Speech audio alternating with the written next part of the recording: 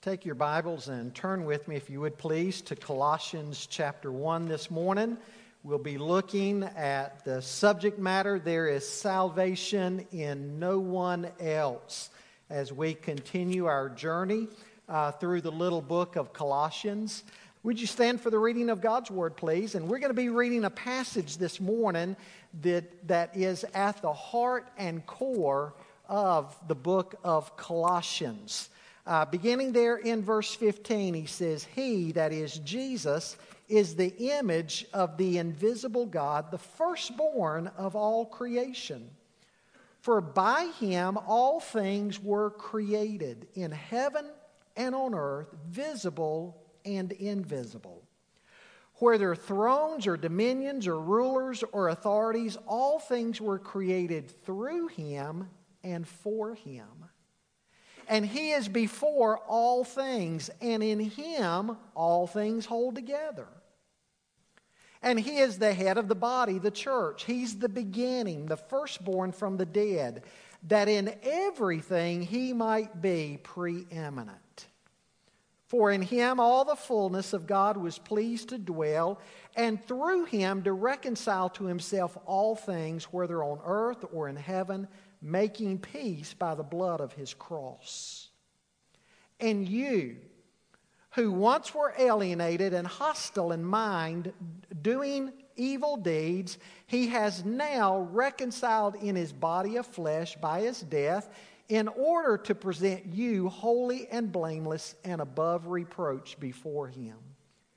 If indeed you continue in the faith, stable and steadfast, not shifting from the hope of the gospel that you heard, which has been proclaimed in all creation under heaven, and of which I, Paul, became a minister. Father, we know that in John chapter 16, Jesus said that the Holy Spirit would not only be our counselor, but that he would be our teacher. And he would bring to our minds those truths that we need to understand and share with others. Lord, as we turn to a rich passage like this today, we do indeed pray that your Spirit would open the eyes of our heart and our mind, that we might see and behold wonderful things in your word. What your word has to say to us about Jesus. Lord, that we would grow in him, that we would grow in our love and devotion to him. Use this passage to do that in somebody's life. In Jesus' name we pray. Amen. You know, usually around Christmas or Easter, I share with you a little poem, and I've got to confess something. I never tire of reading the words of this poem. It's certainly one of my favorites. It's entitled One Solitary Life. It says, he was born in an obscure village, the child of a peasant woman. He grew up in another obscure village where he worked in a carpenter's shop until he was 30 years of age. He never wrote a book. He never held an office. He never went to college. He never visited a big city. He never traveled more than 200 miles from the place where he was born. He did none of the things usually associated with greatness. He had no credentials but himself. He was only 33 when his friends ran away. One of them denied him. He was turned over to his enemies and went through the mockery of a trial. He was nailed to a cross between two thieves. While dying, his executioners gambled for his clothing, the only property that he had on the earth. When he was dead, he was laid in a borrowed grave through the pity of a friend. 19 centuries have now come and gone. And today, Jesus is the central figure of the human race and the leader of mankind's progress. All the armies that have ever marched, all the navies that have ever sailed, all the parliaments that have ever sat, and all the kings that have ever reigned, put together, have not affected the life of mankind on earth as powerfully as that one solitary life. I love that point. Now, folks, as we turn to Colossians chapter 1 today, it is not a poem, but scholars are pretty much agreed that what we have in verses 15 and following are probably the words to an ancient hymn. That Paul is quoting an ancient hymn that was widely used in the early church. And that's what we find here in Colossians chapter 1. Now, this passage, as I mentioned earlier, is the very heart and the core of the book of Colossians. And in these verses, Paul reaches the highest point that he reaches in the entire letter. Now, I want you to remember the Colossian church is being attacked by false teaching. The false teachers are taking aim squarely at the person of the Lord Jesus Christ. Now, folks, isn't that what cults generally do? When cults are looking for an area of doctrine to attack, when it comes to attacking Christianity, generally what they will do is they will go after the person and the work of Jesus Christ, and they will try to diminish what we think about Him. Now, the reason they do that is because Christianity is Christ. Christianity is a relationship with Him. It's not a code. It's not a law. It's not good works. Christianity is all about a relationship with Jesus Christ. And so the cultists know that if they can undermine the Lord Jesus Christ, in their minds, they think somehow or another they have undermined Christianity itself. And so it really should come as no surprise to us that false teachers do go after the person and work of Christ. And that's what's happening in the church in Colossians. A group of false teachers has come in, and they are tilting people in their belief system away from Christ, believing that Christ is sufficient for our salvation. Now, the Colossian heresy, as I talked to you about a couple of weeks ago, is generally regarded as a combination or a blending of two different things. On the one hand, there are the Jewish legalists that make up part of the Colossian heresy. And of course, the Jewish legalists are saying that on top of faith in Jesus Christ, you need something like circumcision. You need to keep all of the Jewish holy days and holidays. You need to keep the law. It's a Jesus plus law salvation. On the other hand, there are Greek philosophers in the church, and they are promoting a special kind of wisdom and Greek philosophy. And what you have are both of these groups combining together and upsetting the faith of those in the church. Now, what the Greek philosophers were doing is they were adding to the gospel a very complicated system of dualism. They said that all matter was evil, and consequently, Jesus Christ could not have been a human being. They were denying the humanity of Christ, because they said if all matter is evil, then Jesus Christ could not have taken on a human body made up of matter. They claimed that there were a series of spirit beings or emanations that came out from God in a descending order, hundreds of them, even thousands of them, reaching all the way down, touching the created order. And they said that the lowest one that comes down to earth was Jesus. And so they were denying Jesus' divinity. They were denying His humanity on the one hand, His divinity on the other. Now, folks, that's the heresy that Paul is fighting against in this letter. And again, this passage is at the very heart and core of Paul's defense of the person and work of Christ. I love what Dr. John Phillips says about this and what he writes about Jesus. He says, the blending of the human and the divine in the person of the Lord Jesus was like the seamless robe that he wore, woven throughout to be one indivisible whole. It is impossible to say where the humanity ends and where the deity begins, or to say where the deity ends and the humanity begins. The major heresies of the church have resulted from attempts to define the one at the expense of the other. In the Gospels, Phillips writes, we meet one who was very human indeed. He was born, he grew up, and he worked as a carpenter. He became tired, hungry, and thirsty. He experienced all of the emotions of the human heart apart from sin.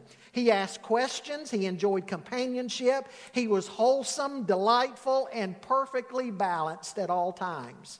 At the same time, he was God. The demons instantly recognized him as such and were terrified by him. He had power to turn water into wine or to multiply the few loaves and fishes of a little lad's lunch into a banquet for a multitude. He could walk upon the waves and still the storm. He could cleanse lepers and heal all kinds of sicknesses and raise the dead. And he could do all of these things as a simple matter of course. His enemies could plot against him but could not harm him until he voluntarily allowed them to do so, nor could they keep him in the tomb. On the very day he had foretold, he rose from the dead. And yet nobody can draw the line between his deity and his humanity. We see him, for instance, sound asleep in Simon Peter's boat. That was his humanity. The next moment, he stood amid heaving waves and howling winds and commanded them to be still. That was his deity. We see him at the tomb of Lazarus. He witnessed Martha's grief and Mary's tears, and he too wept. That was his humanity. The next moment, he summoned Lazarus back from the dead. That was his deity. This mysterious mix of the human and divine passes all human comprehension. Folks, that's what Paul's writing about here. We see here in this text in chapter 1, what we learn here is the marvelous union between the humanity of Jesus Christ and the divinity of Jesus Christ, and that God the Father is working through Christ to reconcile a lost world to himself. It is a hymn of praise to Jesus Christ. A hymn of praise for his creative work and a hymn of praise for his redemptive work.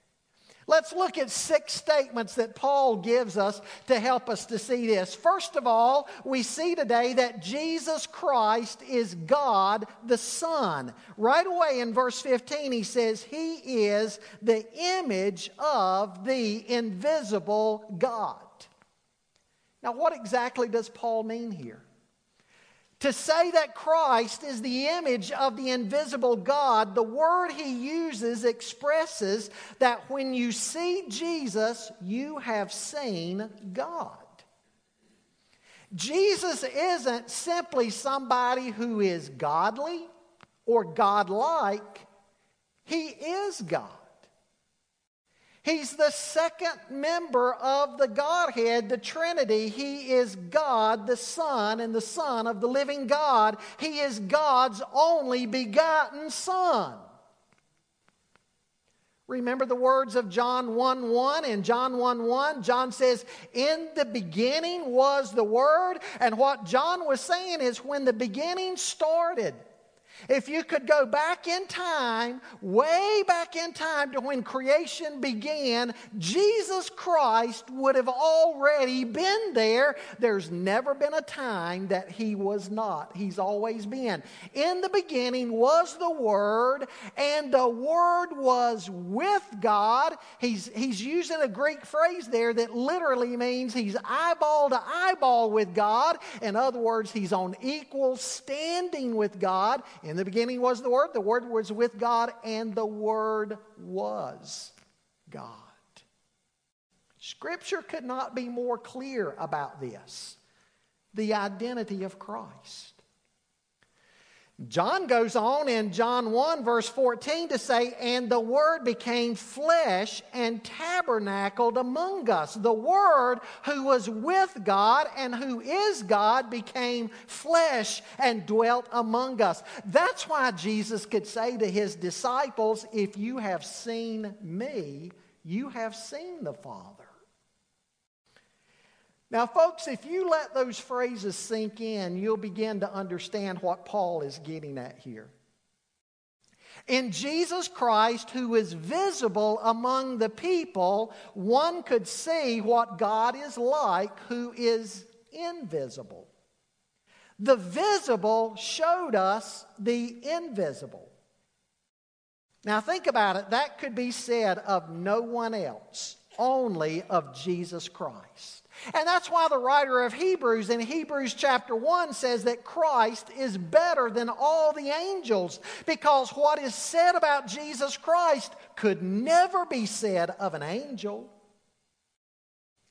Now, the reason this is so important in writing to the Colossians is because the false teachers at Colossae were saying that Jesus Christ was nothing more than one of many spirit beings who have come out from God. And Paul is saying, no, you don't understand. Jesus Christ is not simply like other spirit beings. Jesus Christ is the one and only Son of the living God. The point is, Christ deserves your worship. Christ deserves your love, your worship, your devotion. The same love, worship, and devotion that you would give to God, you and I need to give to Jesus Christ. Because He is God. He's the Son of God. In fact, the only way we can come into a relationship with God and know Him and fellowship with God is through being reconciled with God through His Son. That's the only way we can truly worship God is through Christ. And so the same love, the same devotion, the same praise, the same worship that one would give to the Father, you and I also need to give to the Son. And here's the question. Does He have your worship? Does He have your praise? If you're giving your praise and devotion to any other than Jesus Christ, you are nothing more than a foolish idolater. You know, we don't think in terms of idolatry in modern times. We read in the Old Testament about the idolaters, the little images that they would make and bow down to them. Missionaries today tell us about some cultures that make these little images and bow down to them. And we say, oh, we don't do anything like that. How foolish. But I want to say to you, if you are giving your worship and praise and devotion to anybody other than Jesus Christ, you're an idolater. He deserves your praise.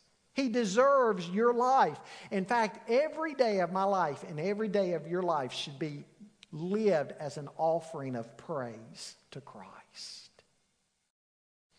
Sometimes I want to encourage you to do a study on your own of all of those great I am statements in the Gospel of John. All of those statements that say something to us about the nature and the character of Jesus Christ. Jesus said, I am the light of the world. I am the good shepherd. I am the door into the sheepfold. I am the true vine. I am the bread of life. I'm the way, the truth, and the life. No man comes to the Father but by me. And finally he says there, I'm the resurrection and the life. The point is, we need to understand that Jesus Christ deserves the highest praise. He's not simply one among many. He is the one and only begotten Son of God. Second statement Paul makes about Jesus is that Jesus Christ is superior to creation. He not only says he's the image of the invisible God, he goes on to say he is the firstborn of all creation. Now, to say that he is the firstborn of creation means that he is above all creation. This is a phrase modern day cultists love to run with. I think of the Jehovah's Witnesses. They get it completely wrong. They believe that this verse is saying that Jesus Christ was born. He may have been the first one born, but nonetheless, they say, this verse says, he was born. And that is a complete misunderstanding of this word here. Paul is not using a Greek word here that has to do with chronology. He is using a word here that has to do with preeminence. It has to do with importance. It has to do with ranking. And what Paul is saying is he is the highest ranking in all of creation. He is preeminent above all of creation. And so again, this is a statement that speaks to the issue of who we worship. Jesus Christ, as I said earlier, is worthy of your worship and worthy of your praise because he is above all, higher ranking, above all that we see in creation. Well, not only is he higher ranking, but he goes on thirdly to say that Jesus Christ is the creator. He says in verse 16, for by him all things were created in heaven and on earth, visible and invisible, whether thrones or dominions or rulers or authorities, all things were created through him and for him. When you turn back to Genesis 1 and 2 and read the creation narratives, it is through Jesus Christ that God did all of that. We see in the creation narratives that God said, let there be light, and there was light. And God separated the light of the day from the light of the night, the sun and the moon, and God separated the waters from the earth.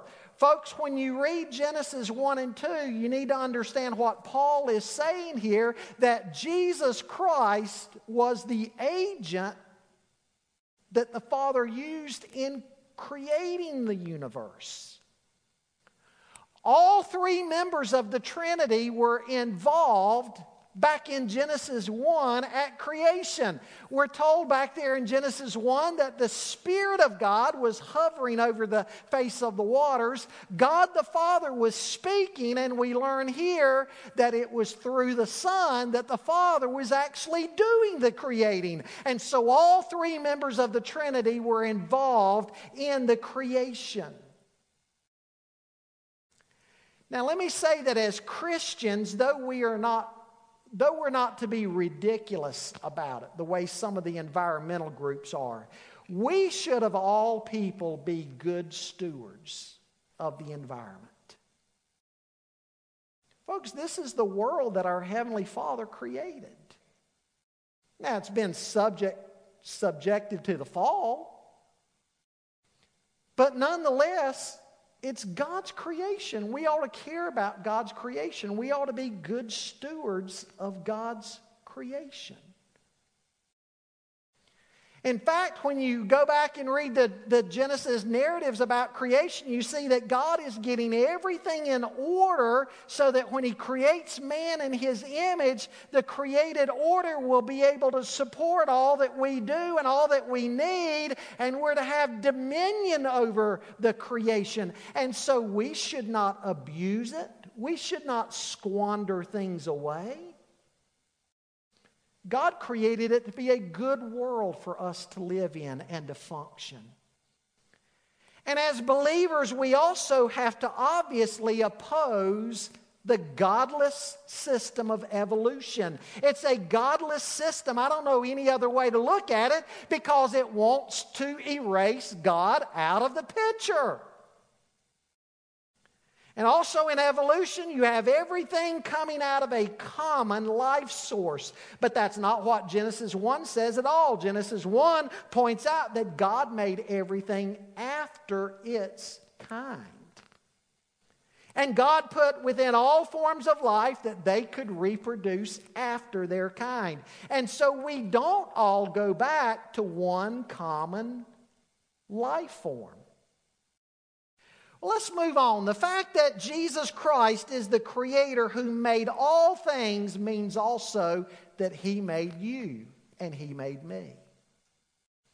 I like what King David says in Psalm 139. He says, for you, he's talking to God. It's a prayer of praise to God. He says, for you formed my inward parts. You knitted me together in my mother's womb. I will praise you, for I am fearfully and wonderfully made. Wonderful are your works. My soul knows it very well. My frame was not hidden from you when I was being made in secret, intricately woven in the depths of the earth. Your eyes saw my unformed substance. In your book were written, every one of them, the days that were formed for me, when as yet there was none of them. Folks, do you and I understand your life is a gift from God? God made you. You are fearfully and wonderfully made. Think about what he's also saying. God is the one, David is saying there in Psalm 139, God is the one who set a boundary to your life, numbered all of your days before you live even one of them. Now, I know with acts of sin, either our sin or the sin of others, somebody's life can be prematurely snuffed out, but other than that, God set a boundary to every single human life. We need to understand that. Sometimes you'll hear somebody say, well, he sure did die prematurely, or she sure did die prematurely. Not if we believe in the sovereignty of God. God sets a boundary, a limit to every life. And so we can say to every life, again, accepting those cases of things going on in the world like we see today where somebody snuffs out somebody's life, but just in the natural course of things, life is ordered by a sovereign God. When somebody dies, they die right on time. Right on schedule. And I mention that because sometimes families who have another family member who's going through an illness and the person dies, they'll say, they'll fret over it and they'll say, you know, if he could have only gone to see this one more doctor, if he could have gotten this one more treatment, then maybe. And they think, what if? Well, again, if we believe in the sovereignty of God, we've got to accept the fact not only has God created us, but He's also determined that time that He calls us home to Himself. The sovereignty of God is over all things pertaining to your life. Let me also say here that God made every one of us exactly like He determined and desired. Remember, He told Moses that He had even made those who are mute and deaf and blind. Folks, don't ever ridicule anybody because of their body features or their limitations. Certainly don't ever ridicule anybody because of the color of their skin. Do you realize that prejudice in all of its ugly forms is really a slap in the face to God? I want you to think about it. To ridicule somebody because of the color of their skin is absolutely ignorant. I mean, think about it. They didn't make themselves, God did, and God made them exactly the way God wanted them to be. And God made you exactly the way He wanted you to be. And you know what? God must love variety, because you turn to the end of the Bible, Revelation, and you see around the throne of God one day, there are those who are saved from every tribe, from every ethnicity, from every language, from every culture. There are those who are gathered together around the throne, and they are worshiping and they're praising God. Our God must love variety. I mean, just look out among us today, the variety of people. We're not all the same. You read about the variety God built into the animal kingdom and the plant kingdom. Again, back in Genesis 1 and 2, He did the same with humanity.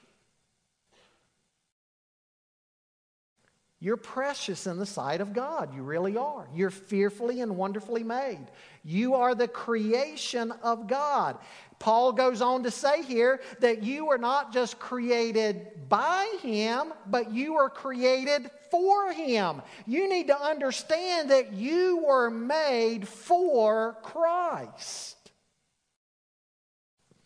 He's your rightful owner. He's your rightful creator. And so if you are not living for Christ, then you are a thief and a robber. And a thief and a robber of the worst sort. Because you're taking the life God gave you. And you're doing whatever you want to do with it. And if you're doing that, that's sinful. Because you belong to Christ. He made you for Himself. He's your creator. A fourth statement, Jesus Christ is the sustainer of all creation. Look at verse 17 here, what He says in verse 17. He says, and He is before all things, and in Him all things hold together. Jesus Christ not only made you, but He sustains you. Every breath you take and every beat of your heart is an act of God's grace. Now, I'm not, at this point, going to do what a lot of preachers do with this verse. They go into all kinds of detail about different chemical elements that hold the cells together. You would think some of them have a PhD in molecular biology. And I'm not going to speak to all that. You can research all that for yourself. It's pretty amazing. But I'm not going to try to speak to that which I don't know anything about. I'm not a scientist. I'm not a biologist. I don't want to try to sound like one. I'd make a mess out of it. But folks, just think of all that God does moment by moment to hold this universe together. And God could speak one word and it would all come collapsing down. God not only created everything, but He sustains it. He keeps it going moment by moment according to His will. He's your sustainer. He is able to take care of the life that He created. And that's Jesus' point in the Sermon on the Mount when Jesus addressed the issue of anxiety and worry. It's an argument from the greater to the lesser. And Jesus' point there is if God made you, if He created you, which we certainly believe that He did, if He gave you your life, don't you understand that He's able to take care of the life that He created? And that frees us up that we don't have to worry about everything. I'm God's child. He made me and He's promised to take care of me. No wonder King David said what he did in that famous 23rd Psalm. With the Lord as my shepherd, I shall not want. He makes me lie down in green pastures. He leads me beside the still waters. He restores my soul. He leads me in the paths of righteousness for His name's sake. Yea, though I walk through the valley of the shadow of death, I will fear no evil, for Thy rod and Thy staff, they comfort me. You prepare a table before me in the presence of mine enemies. You anoint my head with oil. Surely goodness and mercy shall follow me all the days of my life, and I will dwell in the house of the Lord forever. God's able to sustain you and to take care of you. God made you. He deserves your life. He deserves your time. He deserves your energy. And you can rest assured in His hands that you don't have to worry about everything because He sustains you and He takes care of that which He creates. That frees us up to be busy about His will and His business. We don't have to worry so much about our life. A fifth statement that he makes here, Jesus Christ is the head of the church. He says in verse 18, and He is the head of the body, the church. He's not only over all creation, He's also head of the church. Now that shouldn't surprise anybody. He's over all. We're members of His body.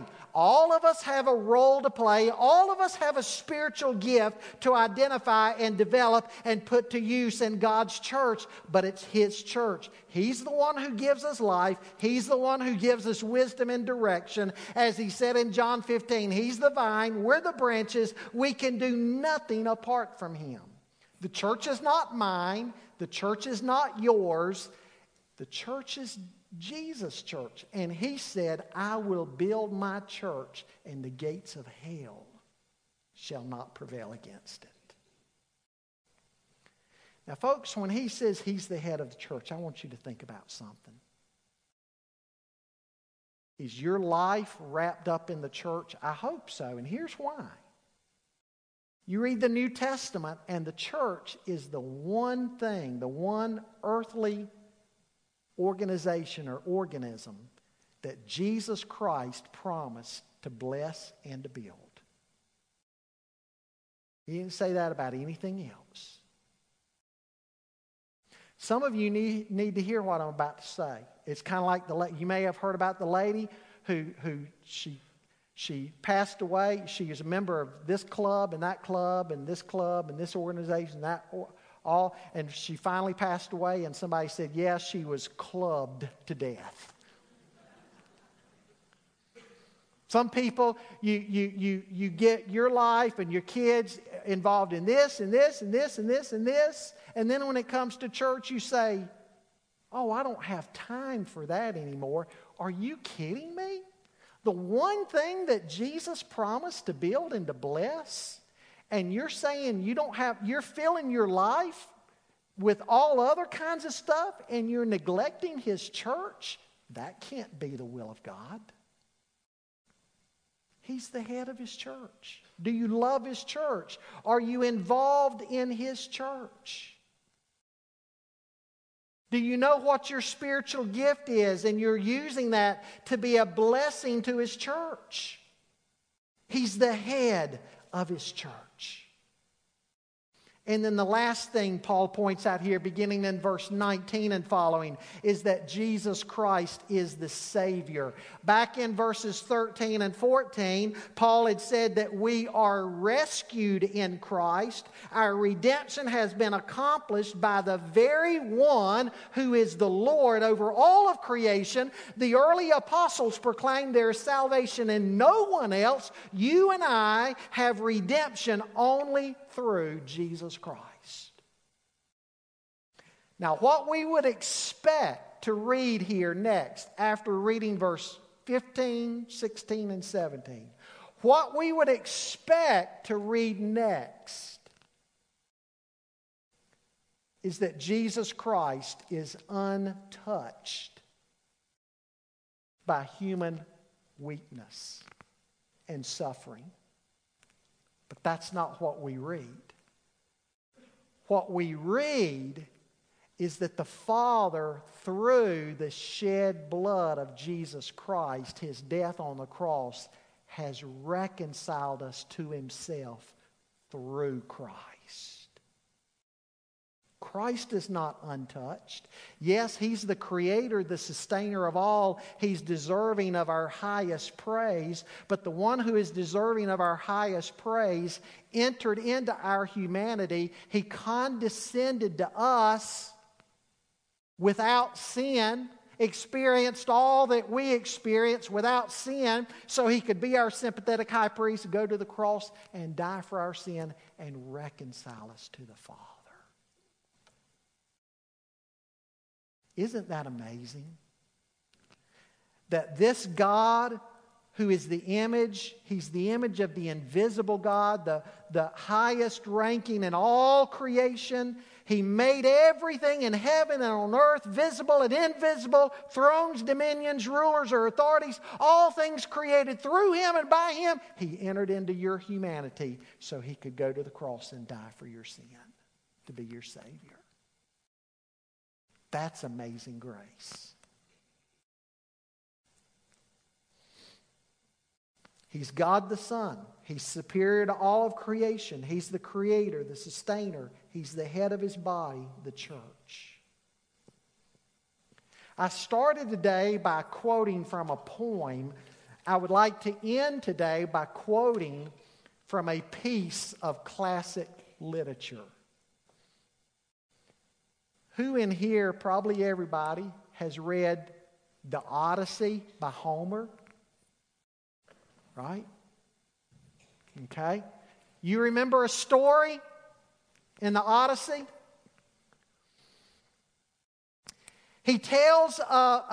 Homer tells of the seductive lure of the sirens.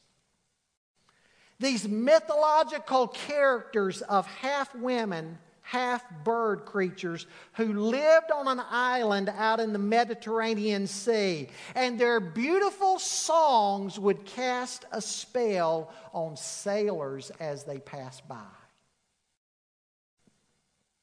The sailors would end up so mesmerized by the song of the sirens, they would turn their ships into the rocks.